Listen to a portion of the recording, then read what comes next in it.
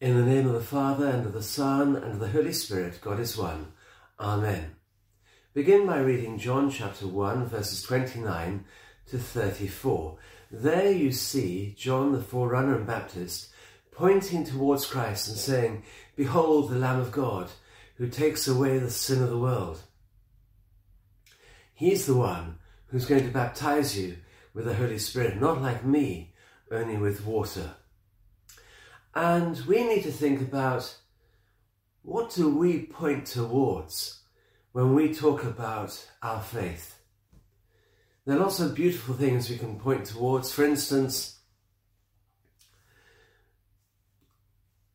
we belong to the church, the wonderful, beautiful Orthodox Church.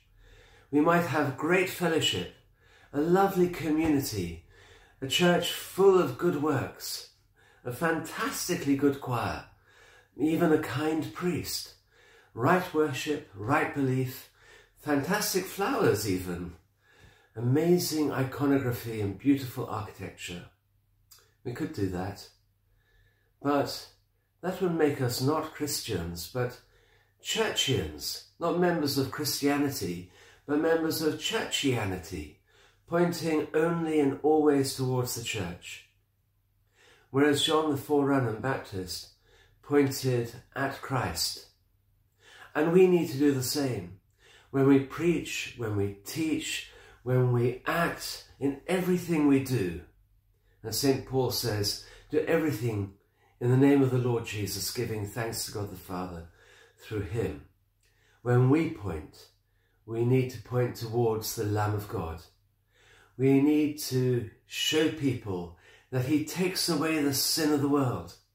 We need to explain to everybody that this one defeats death, that he has risen himself from the dead, that he has overcome Satan and all of his minions, that he destroys evil, that he is the Son of God, that he is the second member of the Trinity, that he is the sender of the Holy Spirit, and that he ushers in the kingdom of God into each one of us. And that's why it's so important that we should repent, as John invited us to do, and then follow him. And that way round, we start preaching Christianity, Christianity, rather than Churchianity. People are sick to death of Churchianity.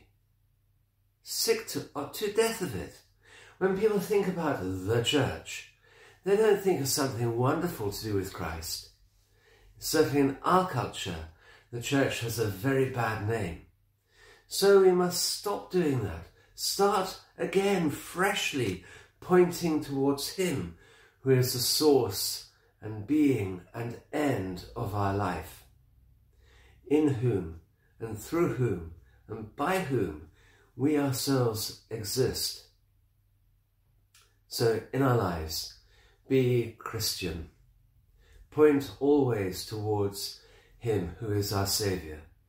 Don't worry about all these other things that come with him, because they're necessary, they're beautiful, they're glorious. But all of them must point well beyond themselves to our Lord and God and Saviour, Jesus Christ, whose baptism by John we remember at this time. In your prayers, God bless you. Amen.